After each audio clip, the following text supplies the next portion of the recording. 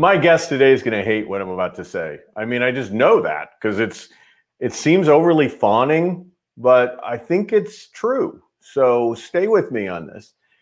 I didn't get to meet Mother Teresa in my lifetime, but I wish I had. And there are Mother Teresas walking amongst us every day, I think. I've read this guy's stream, and he quotes Fred Rogers in terms of watch for the helpers, right? Like in all things, watch for the helpers. This guest is a helper. And not only is he a helper and has always been a helper, but he's helped helpers. And that's the coolest thing of all. I am so excited to introduce to you Gary Bagley. He is the executive director of New York Cares. It is, I think, the single largest provider of volunteer-led social service in this country. It is the biggest affiliate of Points of Light, the George Bush Sr. program of volunteerism and giving back.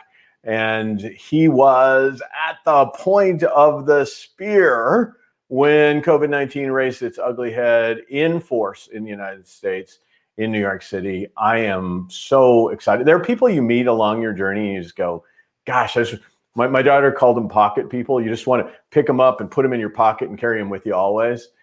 Gary Bagley is my pocket person. Wow. So good to talk to you today. Thanks for being here. Thank you. I'm still reeling from the Mother Teresa comparison. I warned you. You might not like it, but you got to live with it, at least for this hour. How about that? Well, there you go. But certainly something to aspire to. Exactly. I think we'll talk more about leadership, but I always think I see the distance between where I wish I were and where I am is one of the things that keeps me pushing forward. So I don't want to be Mother Teresa because I want to keep aiming for that. Yeah, well, that's good. And I want to keep aiming for it too. I'm just a little farther behind. I'm working on it. I'm the catch up. I'm not sure about that. Let's talk about your journey. New York Cares, we want to get into it in big detail and what this last year and a half or so has meant for your organization and for your leadership. But right now, just tell us, how did you get involved in this nonprofit space? Why not be a true American and try to make a buck off of every piece of labor that you do? Well, yeah, I have to admit, I found my way to nonprofit and without really knowing the nonprofit world existed per se. It's not the kind of thing you're taught in school as you're growing up. And when I first came to New York City, I'd come right out of school and I had majored actually in the arts then. I had done performing arts, music composition, been around theater. I started teaching, which is what I love to do. And the journey took me into classrooms all over New York City. The program I worked for, which is a great organization called Tada, that I'm still connected to, I'd find myself in 20 or 25 different schools all around the 5 boroughs. And there was a eye-opening for me that, as and this is so on our minds as a society right now, but it was my first hand view of the inequities in our society. I was raised to believe that every kid gets the same education. And in standing in classrooms all over the city, I saw no, not true, right? Every kid is not getting the same education. We don't all have access to what we need. Anyway, that led me to eventually lead the program at Tada, Director of Education. And that was my boot camp on being a nonprofit leader. And then I did discover that I have a great joy in enabling others to do the thing that I loved. I loved writing the grant proposals. I loved training new teaching artists. And eventually that led me, because I backed into the nonprofit space and I'm a firm believer in education. So I backed up and did a master's in public administration to make sure that I really kind of expanded my toolkit as a leader. And then the job at New York Cares was this amazing moment, because I remember still looking at the job spec and going, you can make a living making sure other people volunteer. I had been so committed to volunteerism my whole life. And the fact that there was a standalone organization dedicated to service said, I got to go there. I started running the programming, which, by the way, we could talk later. I think program is the best boot camp for leadership in the nonprofit sector, because what we're marketing every day is what the organization does. So having both created and developed that was amazing. My predecessor, who I could rave for hours about, Ariel Zwang, moved on to her next position in life in very late 2008. I was just getting that leadership bug to say I love New York Cares, but as I always say, I really knew I wanted to lead, and so her position happened to open up. I didn't expect that. And as a wonderful leader, she had both been a mentor and a guide to me. Our board of directors knew me very well because she didn't cover up her senior team. She showed them off, which I always believe is an important lesson. So I found my way to New York Cares, and I've been in the leadership role now for 12 years. But we can talk more. A job that regenerates daily. There's so much in that intro, in terms of your background. I'm just going to encourage you, those of you watching us on live stream on LinkedIn or Facebook or YouTube, to kind of chime in a little bit around how you volunteer, how your career has moved, and the give back that you have. But also, I think, who's given you that freedom to expose yourself to other leaders so that you aren't hidden behind a leader. And I've certainly have both kind of leaders in my career, right? Those leaders who you did the work and the credit never came and you were hidden under a bushel basket. And those leaders who every time you did the work, they were kind of spotlighting your work and giving you a chance to grow and present to boards and the like. So I think there's a lot to that, but I encourage you to share your comments in the comment section as we move on. So let me kind of pivot from there. So now 2008-ish, you're in New York Cares. Look out! Be careful what you ask for, because there's a lot of responsibility to running an organization like yours. Maybe you can give us a little of the 2008 to pandemic sort of journey. I know a lot of what you were doing and building relationships and really giving back in lots of different ways in the community.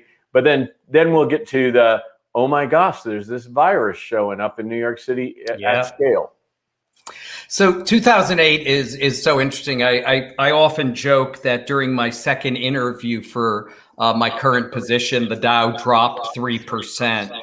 And so thinking about taking on leadership was an ambition enough.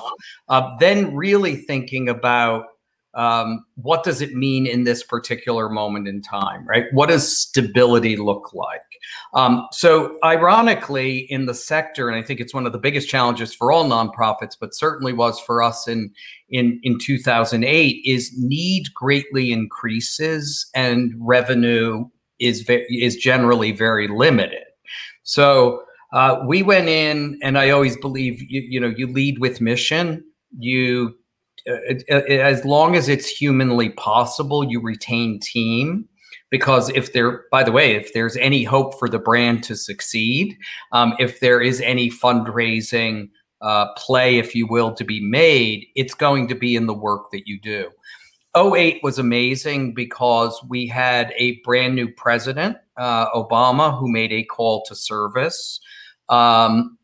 We had a mayor in New York City, Michael Bloomberg, who also made a call to service and institutionalized an area in New York City government called NYC Service, right, to really show that priority. So we both knew we were in the sweet spot of showing up. We have not seen orientation numbers like that, and that's the number of new volunteers who come to us until COVID. Right. Just our orientations were packed. Our projects were all full. So really at that point, I would say, like many leaders, I was saying, like, every part of the ship that's stable, keep it stable, take care of the team. Just like COVID-19, it was remembering for me every day that, listen, the people on the floor are doing this good work and worried about losing their own jobs, right? They're reading the newspapers, right? People are bringing more to work than just the work. And then, of course, COVID-19 has been that in a whole different way. All right, so we're almost playing inside baseball, and we're way too close to what is New York Cares for people who have not heard of it or who are not actively involved in what goes on in the city. Tell me a little bit for somebody who isn't oriented to what is New York Cares and what can they liken it to maybe in their own world. Great. Thank you. Important that we get that in.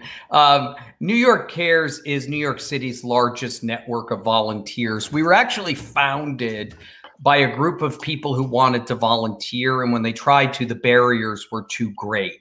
One was that finding good programming was impossible to access. The amount of time it might require was more time than people had with the kind of careers they had. And then on the other side, our schools, our homeless shelters, a lot of our nonprofits simply don't have the capacity to deal with the influx of the human capital, if you will, that shows up on its doors. So we were founded to get in the middle. I always say, if it's hard in terms of volunteering, that's what our staff does every day. Our job is to make that easier and to extend that promise to every New Yorker. So what that means now is on an average month, if somebody signs up for New York Cares, there are about 1,200 to 1,600 projects every month in many different service areas, from education to hunger to visiting seniors and cleaning the parks. And then we make it easy. For the nonprofit, we talk more about management, but basically we provide them an on-site manager who is a volunteer, an unpaid volunteer who agrees to lead a team of volunteers in whatever the service is that day. So I always say, like, hidden within our model is what I consider one of the better leadership development programs that the city has to offer. We have about 1,300 team leaders who are out in the trenches, organizing meals programs during COVID, reading programs, at elementary schools, and coordinating with a very experienced, very talented staff to do that. Well, I remember the first time I sought to volunteer. I think I was I probably did a lot in my own local community when I was young, but when I was into a formal volunteer program, and they said, great, you have to commit for 6 months. You have to give 10 hours a week.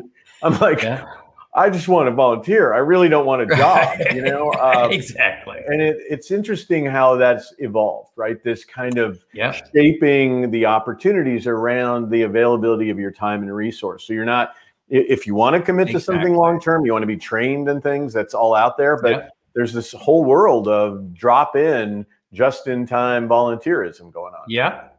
Absolutely. And I often say to folks, like, whether you want to make a one-time commitment or you want to show up to the school daily for the next year, we're here to make that an easier process, right? One example I often bring up is our college access program. Right? If you want to find a school in New York City where you're going to show up every Wednesday night, tutor somebody who's preparing for their college access tests of some kind, that's really hard to find. It's hard to find the school. It's hard to find the training. And so, we'll offer 30 to 40 training sessions so that it fits your schedule. So I always say, even if you want to be here every day of the week, there is a way to make that easier for you. I think, and we'll talk more about the current environment in a minute, I think we built a system that was easy for some, but not easy for everybody. And therefore, that's when I talk about extending the promise. I want it to be as easy, as I always say, for the parent or caregiver at PS 18 in the Bronx. I want that to be as easy as it is for the person who might be working at an investment bank in Manhattan, right? The goal is to get more people out.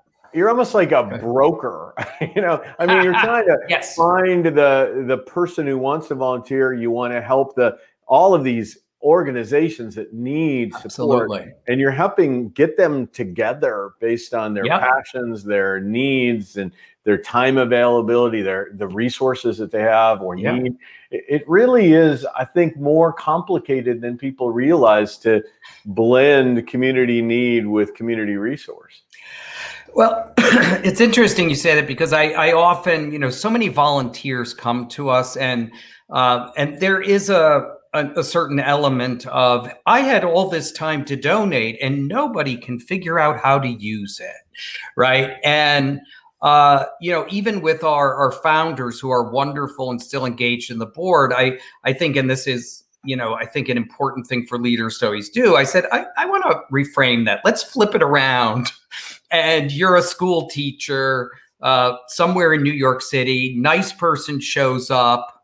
They want to help. The way they want to help isn't something you feel like you actually need, or it might not be the most important thing. But you don't want to be mean and tell this person you don't want their help. But then what happens is we have a volunteer who does something that feels like it doesn't have an impact, a group that doesn't have the capacity to support you, and therefore everybody has a bad experience. So one of my old phrases I'm sure I beat to death is that volunteers are employees who get paid with something other than money. Wow. Right. Yeah. It is a contract, right? It's an agreement to serve. And then this gets to our sector, which tends to under-resource human resources, right? We don't take good care of our people, but then a third of our workforce are volunteers. So unless you really manage that system like you would manage, for me, I often say, yes, we have a full-time staff of 70. Actually, I'm going to call that 1,500 because these volunteer team leaders are staff, right? They represent us in the neighborhoods we serve. They are the face to other volunteers. We owe everybody development, structure, and management. So I when I was younger, I did an internship in clinical psychology, which is my background. And my son later in life did an internship in his area of expertise, which was in sound engineering. And the difference between those two internships was marketable. I mean, I actually learned things. He was used as a servant, right? And I think that, volunteerism is a lot like internships, right? We expect that if we're going to give our discretionary effort, we're going to get a return on our investment. And that return is normally impact in volunteerism, maybe. And in internships, it might be a learning curve. So I think people miss that so often. I love the way you framed it. Let me bring in some other voices. If you'd like to join our conversation, just add a comment on LinkedIn, Facebook, or YouTube. And here comes one from Joe Ione, who says, Joseph and Gary, nice format. I would ask if New York Cares has collaboration with other states. So if people are not in New York, can they tie into a similar opportunity? So let's go right there, even though I was saving that pace de resistance for later. But Joe is always ahead of the show. So there you go. There you go. We do. New York Cares is part of an international network called Points of Light. If you go to pointsoflight.org, you can first find similar affiliates across the globe. And you can also find accesses. Not every area will have, there is a Chicago Cares, there is a Boston Cares, but not every metropolitan area or every area will have them. But then they also have a broader network of volunteer opportunities that you can find in your neighborhood. All right. So there's the option for you, Joe, wherever you may find yourself. If, however, you are in New York, this would be the option for you. All right. So we kind of got into what does New York Cares do in terms of aligning it. We talked about, I think, what leaders need to do to make sure this is a positive experience in nonprofit, but how that's probably not all that different than what leaders need to do to make that happen in the for-profit space as well. I realized I was talking this whole time, not on camera, and you were so graciously, presenting yourself with attentiveness. So I thank you for that. Right. So we got into that, but I think this is we really need to call out specifically COVID-19 as a phenomena that increased human need, that increased the possibility that people would pull inside of themselves and said, it's all about me. I got to survive. To hell with the rest of civilization. As long as I get my shot first, as long as somebody else serves me, I am going to play it safe. And so many people were in need. So talk to me a little bit about the juxtaposition of people feeling comfortable giving when they didn't know if they were going to have employment, all of that. I mean, it was just a crazy time to be a leader in nonprofit? What was it really like? It was crazy. You're right. And I would say New York City officially shut down on March 16th, a year ago, which is when our public school system closed. And within a week, there was a lockdown. One of the things that has consistently kept me optimistic about people is at the very moment when many of us might want to shut down, there are people who say, that's my moment. I need to be here even more. So in the first 4 weeks after the pandemic was officially kind of declared, if you will, on March 16th, we had over 10,000 people step up and say, I want to help in some way. And a big number of them, were willing to go in person. So, right from day one, we said, listen, you can't feed a person remotely. Like, it just can't happen. And we'd already seen, the unemployment numbers that hit like right out of the gate as business reacted. We went from a city with about 1 million people being food insecure up to being, I think it's 1.6 million now. So, so proud of the team, because they just got out there and they started calling soup kitchens and food pantries all in the highest need neighborhoods and saying, can we help? Because, by the way, 2 things actually rock the sector. And I like to talk about this because philanthropy does get involved in it. Is first, there were a bunch of folks who were over the age of 50, over the age of 65, and they really needed to stay home. So some of these organizations just lost their volunteer base one day, right? The second, which is really interesting, is corporate volunteers are a huge portion of the group that will work in the hunger space. A team from this bank takes Friday morning, and all of a sudden corporations shut down. So we have partners where we were there 1 day a week, like filling a hard shift for them, who are using us 7 days a week for the last year. I think, and this kind of harks back to 2008. So, in this moment, you go, the need is going this way. We're all scared about money, right? We are just terrified. My board was meeting weekly to say, like, how can we make sure New York Care steps up? Because this is a moment when we need to be here for the city, not pull back. How can we do that responsibly? How can we keep moving and running more programming? And so there was a good gap of about a month, I would say, where we were pushing out and trusting the work. And then the resource did follow, because as companies figured out we want to help, or individuals figured that out, we were there already showing up in a way that people could see. So really, really scary month there.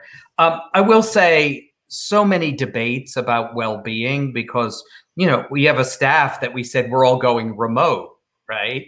And, I admit I struggled a lot with the dynamic of I'm going to sit in my apartment while other people are going out and serving, and found that through those stretching to kind of push through that question, we found our way to an ability to do more because we agreed to not take the added burden on of staff of traveling to an office, doing things that would have been even more anxiety provoking than just living through the pandemic. So grateful we made that choice, but that one was a struggle for about a month. And this tees up a comment that we just got in from Lisa Lemunion. So I think this is in context to your point around a lot of volunteering comes in through the corporate supported volunteerism programs.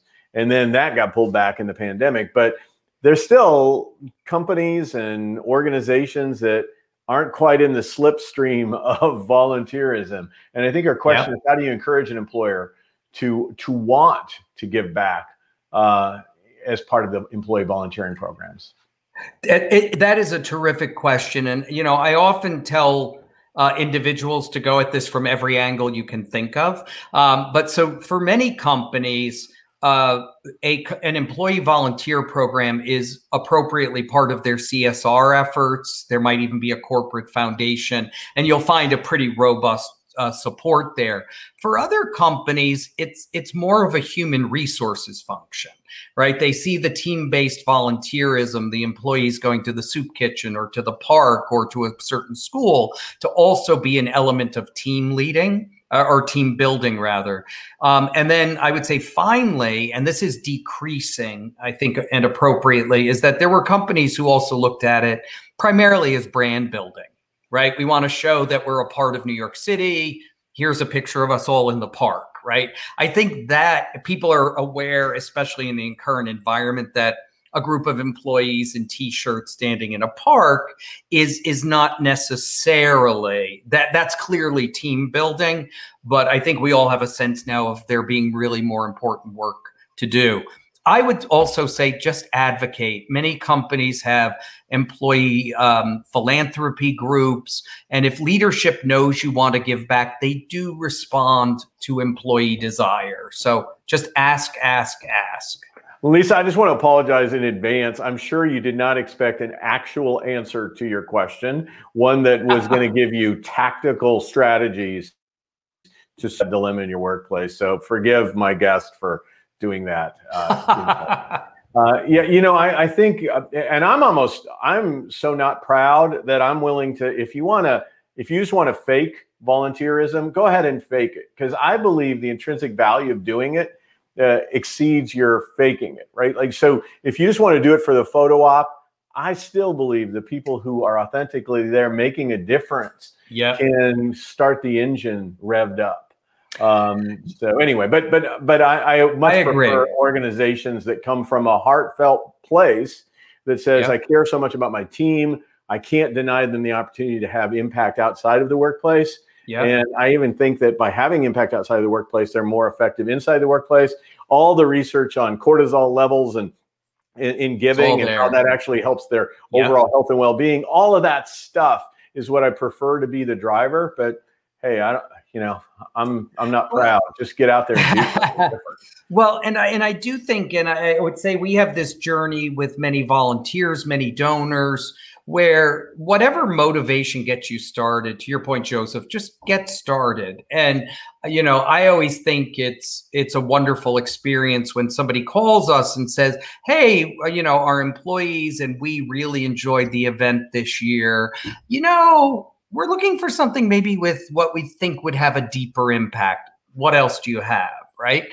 And by the way, the parks and gardens need volunteers. Right. So, we're here to make sure whatever work you do, it's going to serve the community. But hopefully, and this to your point, Joseph, it scratches an itch. Right. You start to go, oh, I feel like I made a difference today. And be careful about that itch, because I think the more you do it, the more you want impact. Right. Like if I realize that my life is short, I realize that my resources are limited, as is my time. The more I do it, the more I seek a higher high, not in the intrinsic sense of high, but on the extrinsic impact of the high. And I want to tee it up because we were talking before this bit where I'm now in this kick with Darren Walker from the Ford Foundation, where I'm now no longer seeing giving philanthropy as the end all be all. In fact, I'm a little afraid that may be a bit self-serving, and that now I have to make decisions about injustice, right? Like I'm the guy who'd be glad to go out and volunteer, but if a homeless shelter were to try to move into my neighborhood, I'd probably be going, geez, really? Do I really I'll go out and volunteer, but really? I think it's a bbig itch, and once you start scratching it you realize how big the need is.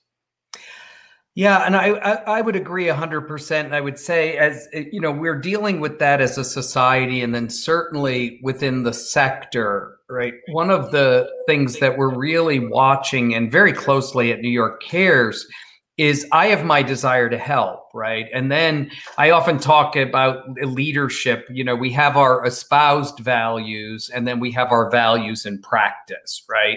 So what did I say I stand for? And then what did I actually do today?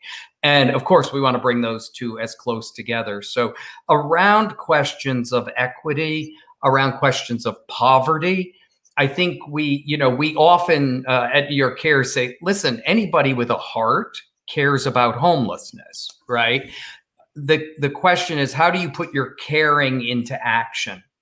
The last year has taught us, me especially, that with that desire also comes some responsibility, right? We need to understand the issues where we're volunteering, right? I show up, I serve a meal today, right? The most volunteers will then, after a few sessions or a couple of months, whatever the time is for you, say, hey, how come the same people are coming here every week? How come nobody gets out of this soup kitchen line? Right. And that question should spark, I hope, some education, some willingness to cross that divide.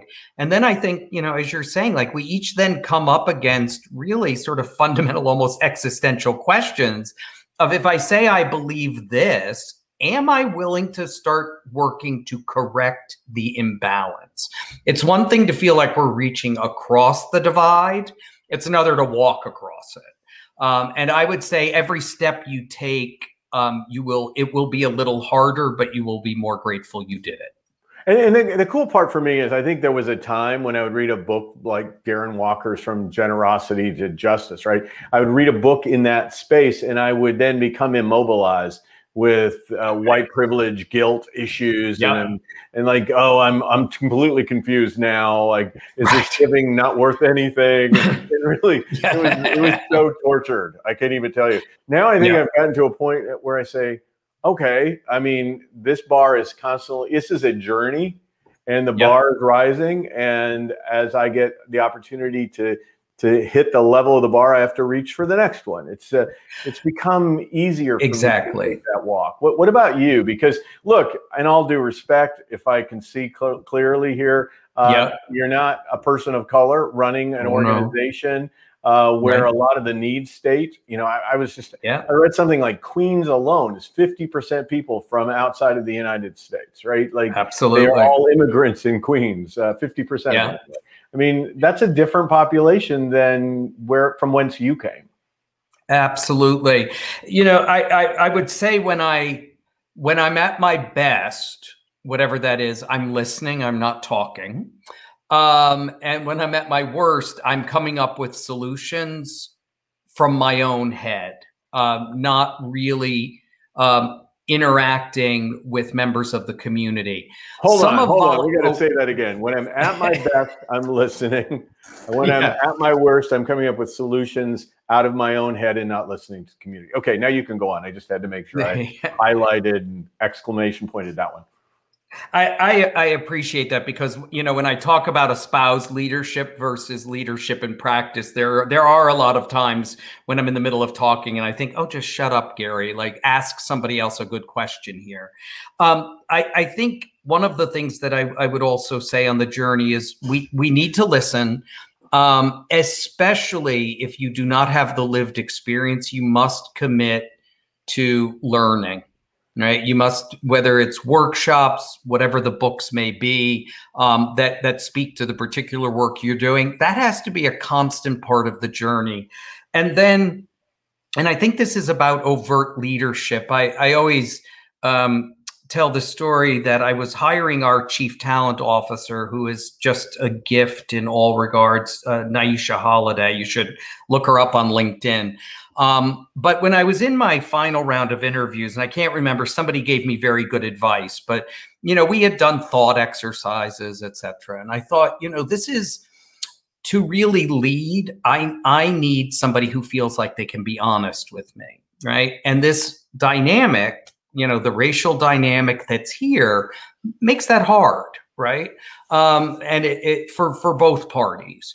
And so anyway, in the last round, I said to all the candidates, I asked you 2 questions as part of the thought exercise. Did I ask you the right ones? And Naisha was the person who said no.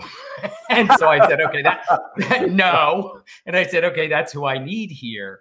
And by the way, that's just mind blowing. I mean, it's one thing when just a minute ago, you said it's really important to ask questions, not do the talking. And even the questions sometimes need to be questioned. So go ahead.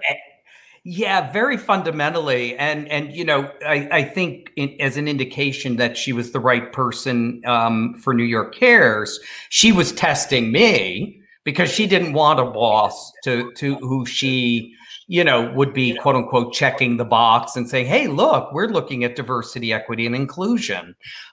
She needed to know that it was a genuine desire on the part of the organization and its leader, no matter where we were starting from. She was less concerned about like how advanced are we than I can make something happen here. So I have a friend whose boss at the end of every meeting says, "Is there anything else I can do for you?" Which sounds so noble, right?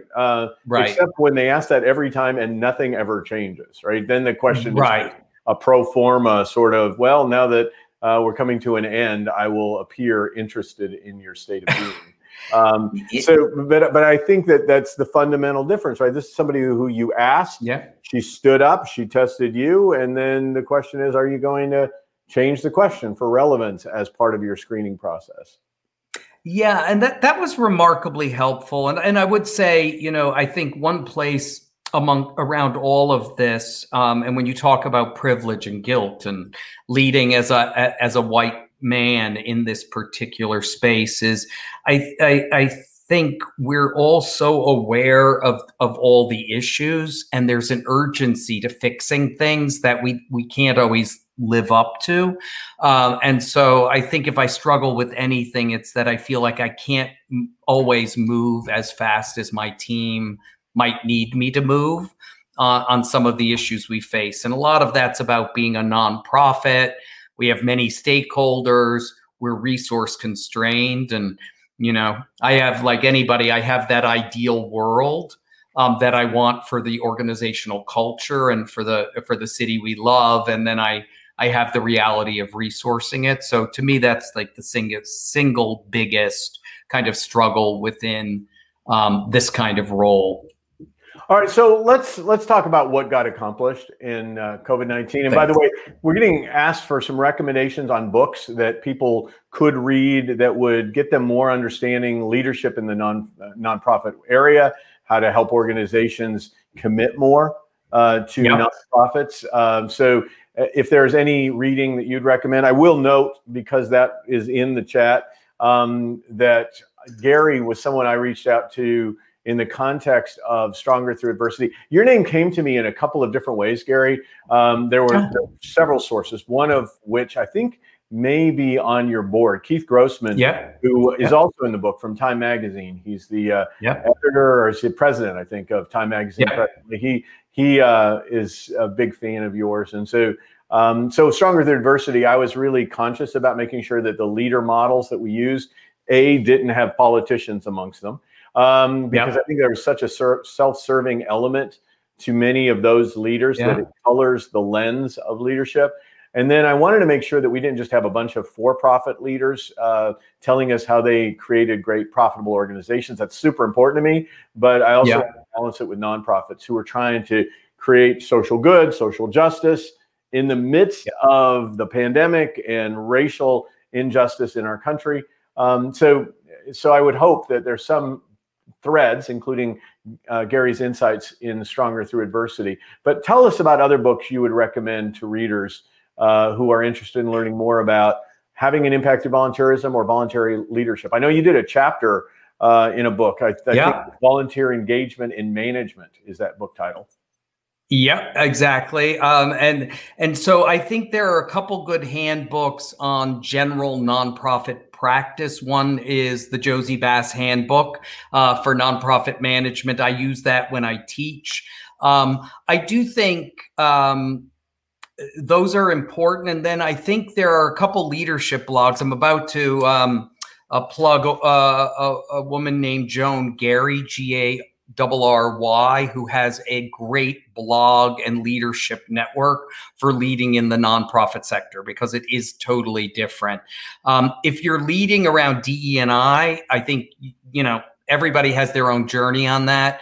I found for myself that White Fragility was a real game changer in helping me understand just that topic of white fragility. And Ibram Kendi's work is just amazing. How to Be an Anti-Racist, all of his books.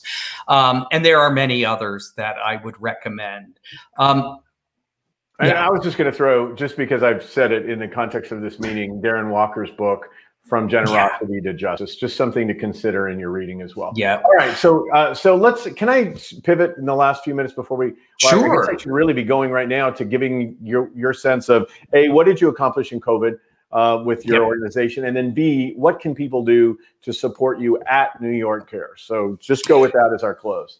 We had great luck, and through a lot of hard work, we've delivered 36 million meals, made over 75,000 calls to isolated senior citizens, veterans, families living in transitional housing, and supported over 2,500 students through remote learning. So really deeply proud of that. We know we need to show up for the next 3 to 5 years for New York City. Those folks most affected by the pandemic, it will take the longest for them to get back. And as I always say, getting back to normal is not good enough, because normal wasn't good. We were already working to improve it. If you care about New York City, you can always volunteer or donate to New York Cares.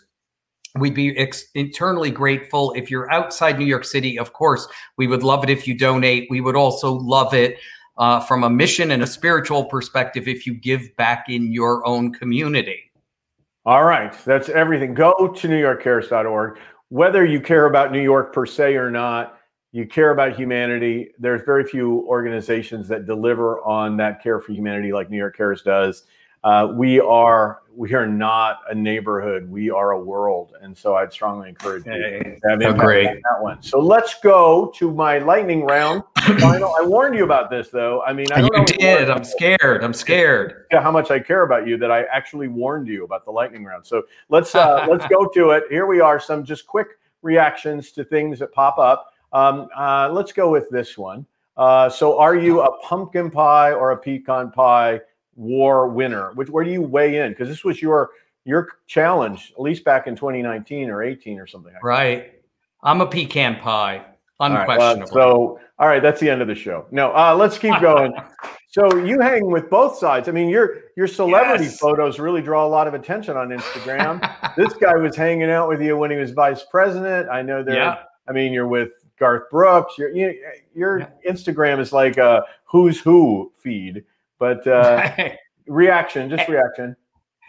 First, that was a brilliant day. That was the 10th anniversary of 9/11. So it was a day of service. It was amazing. I never have gotten used. I want to be clear. I have never gotten used to meeting people like President Biden. I would love to say I'm smooth and I don't fumble, but I bet I do.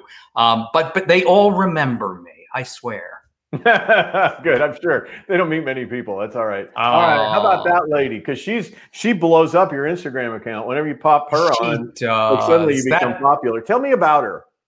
That's my mom, who I lost just about 10 years ago now, and that is me. And I'm guessing that would have been an Easter Sunday as I was growing up. But my mom and dad both just had such a community spirit. And when I grew up in it, I wasn't aware of it until I was elsewhere and saw that it wasn't there. So, my biggest fan, and certainly I imagine I'm her biggest fan, although I have siblings fighting for that honor, and my dad.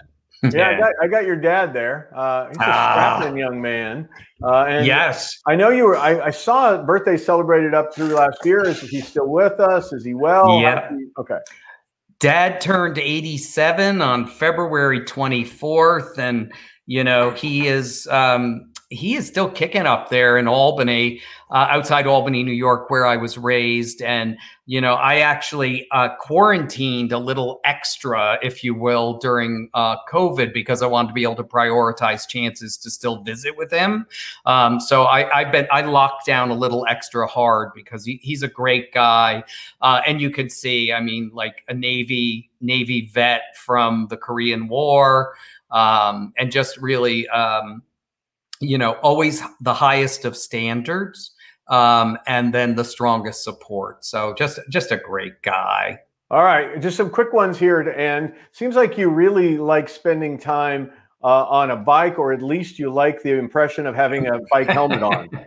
I do. I really ride a bike under that helmet. It is my therapy. I get out on the bike. I feel good. I'm riding along the coast of New York City. I'm riding in upstate New York, and that's one of those. As long as I can do it. When the world reopens, I've always wanted to bike around Vietnam. So, like I said, as long as the legs will keep moving, that's my joy. I think the longer you keep moving them, the more they keep moving. So here are quick last ones, really quick. Bernadette and Fritz. Bernadette and Fritz. Two wonderful dogs, one 16, one 5, both closed in the bedroom so I could do this. They're really angry at me right now. Bernadette and Fritz are not fans of me. They're last but not least, David Lees. Yes, David Lees is my husband.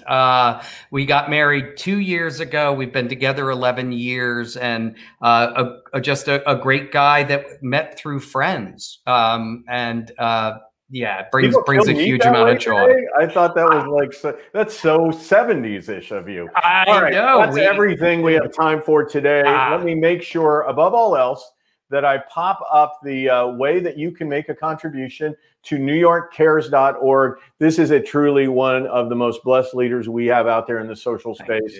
Please support their efforts. You're not supporting him individually. You're supporting all kinds of volunteers who are making a difference in the world. You're giving them the way to have the maximum impact. You're giving nonprofits a way to get their programs supported, vetted, educated, all that stuff. It's just really a remarkable program. So thank you again for being a part of it. Feel free to drop off while I do my 1-minute close, Gary, if you'd like. Otherwise, let me just tell you all that next week, Samantha Burns from South Africa had such a good experience when I was down in South Africa. Talk about poverty, it's just amazing things that I saw while I was in South Africa. Wealth, poverty, and people who were doing some amazing things in customer experience. So Samantha Burns from Brilliant CX, she's going to join us from, I think she's in Cape Town these days. So we'll join her next week. Oops, I got both of those at 4:15. I got all these dates wrong. I don't know what's going on with me. Next week is 4:15. Next week is 4:08. So she's on at 4:08, 4:15. I don't know what day it is. Never mind. Next week is Samantha. The week after that is Micah Solomon. And then we have Chris Racinos on the week after that. So just put the dates in your own head, because obviously I'm of no value. Micah Solomon wrote the book, Ignore Your Customers, Ignore the Date, Ignore Your Customers. And then Chris Racinos is in the book, Driven to Delight. She's one of my favorite healthcare leaders. She is a nurse. She worked in a serious situation in terms of healthcare agencies in Los Angeles, frontline nurse in the COVID units. She's going to talk about resilience in nursing and beyond. So that's the show this week. I'm so grateful for you who tune in. And for those of you who comment, you really make this a lot easier, just having some comments that join along in the show. So I'm in your debt. Without further ado, think about NewYorkCares.org or Points of Light as you do your volunteerism. We'll see you next week.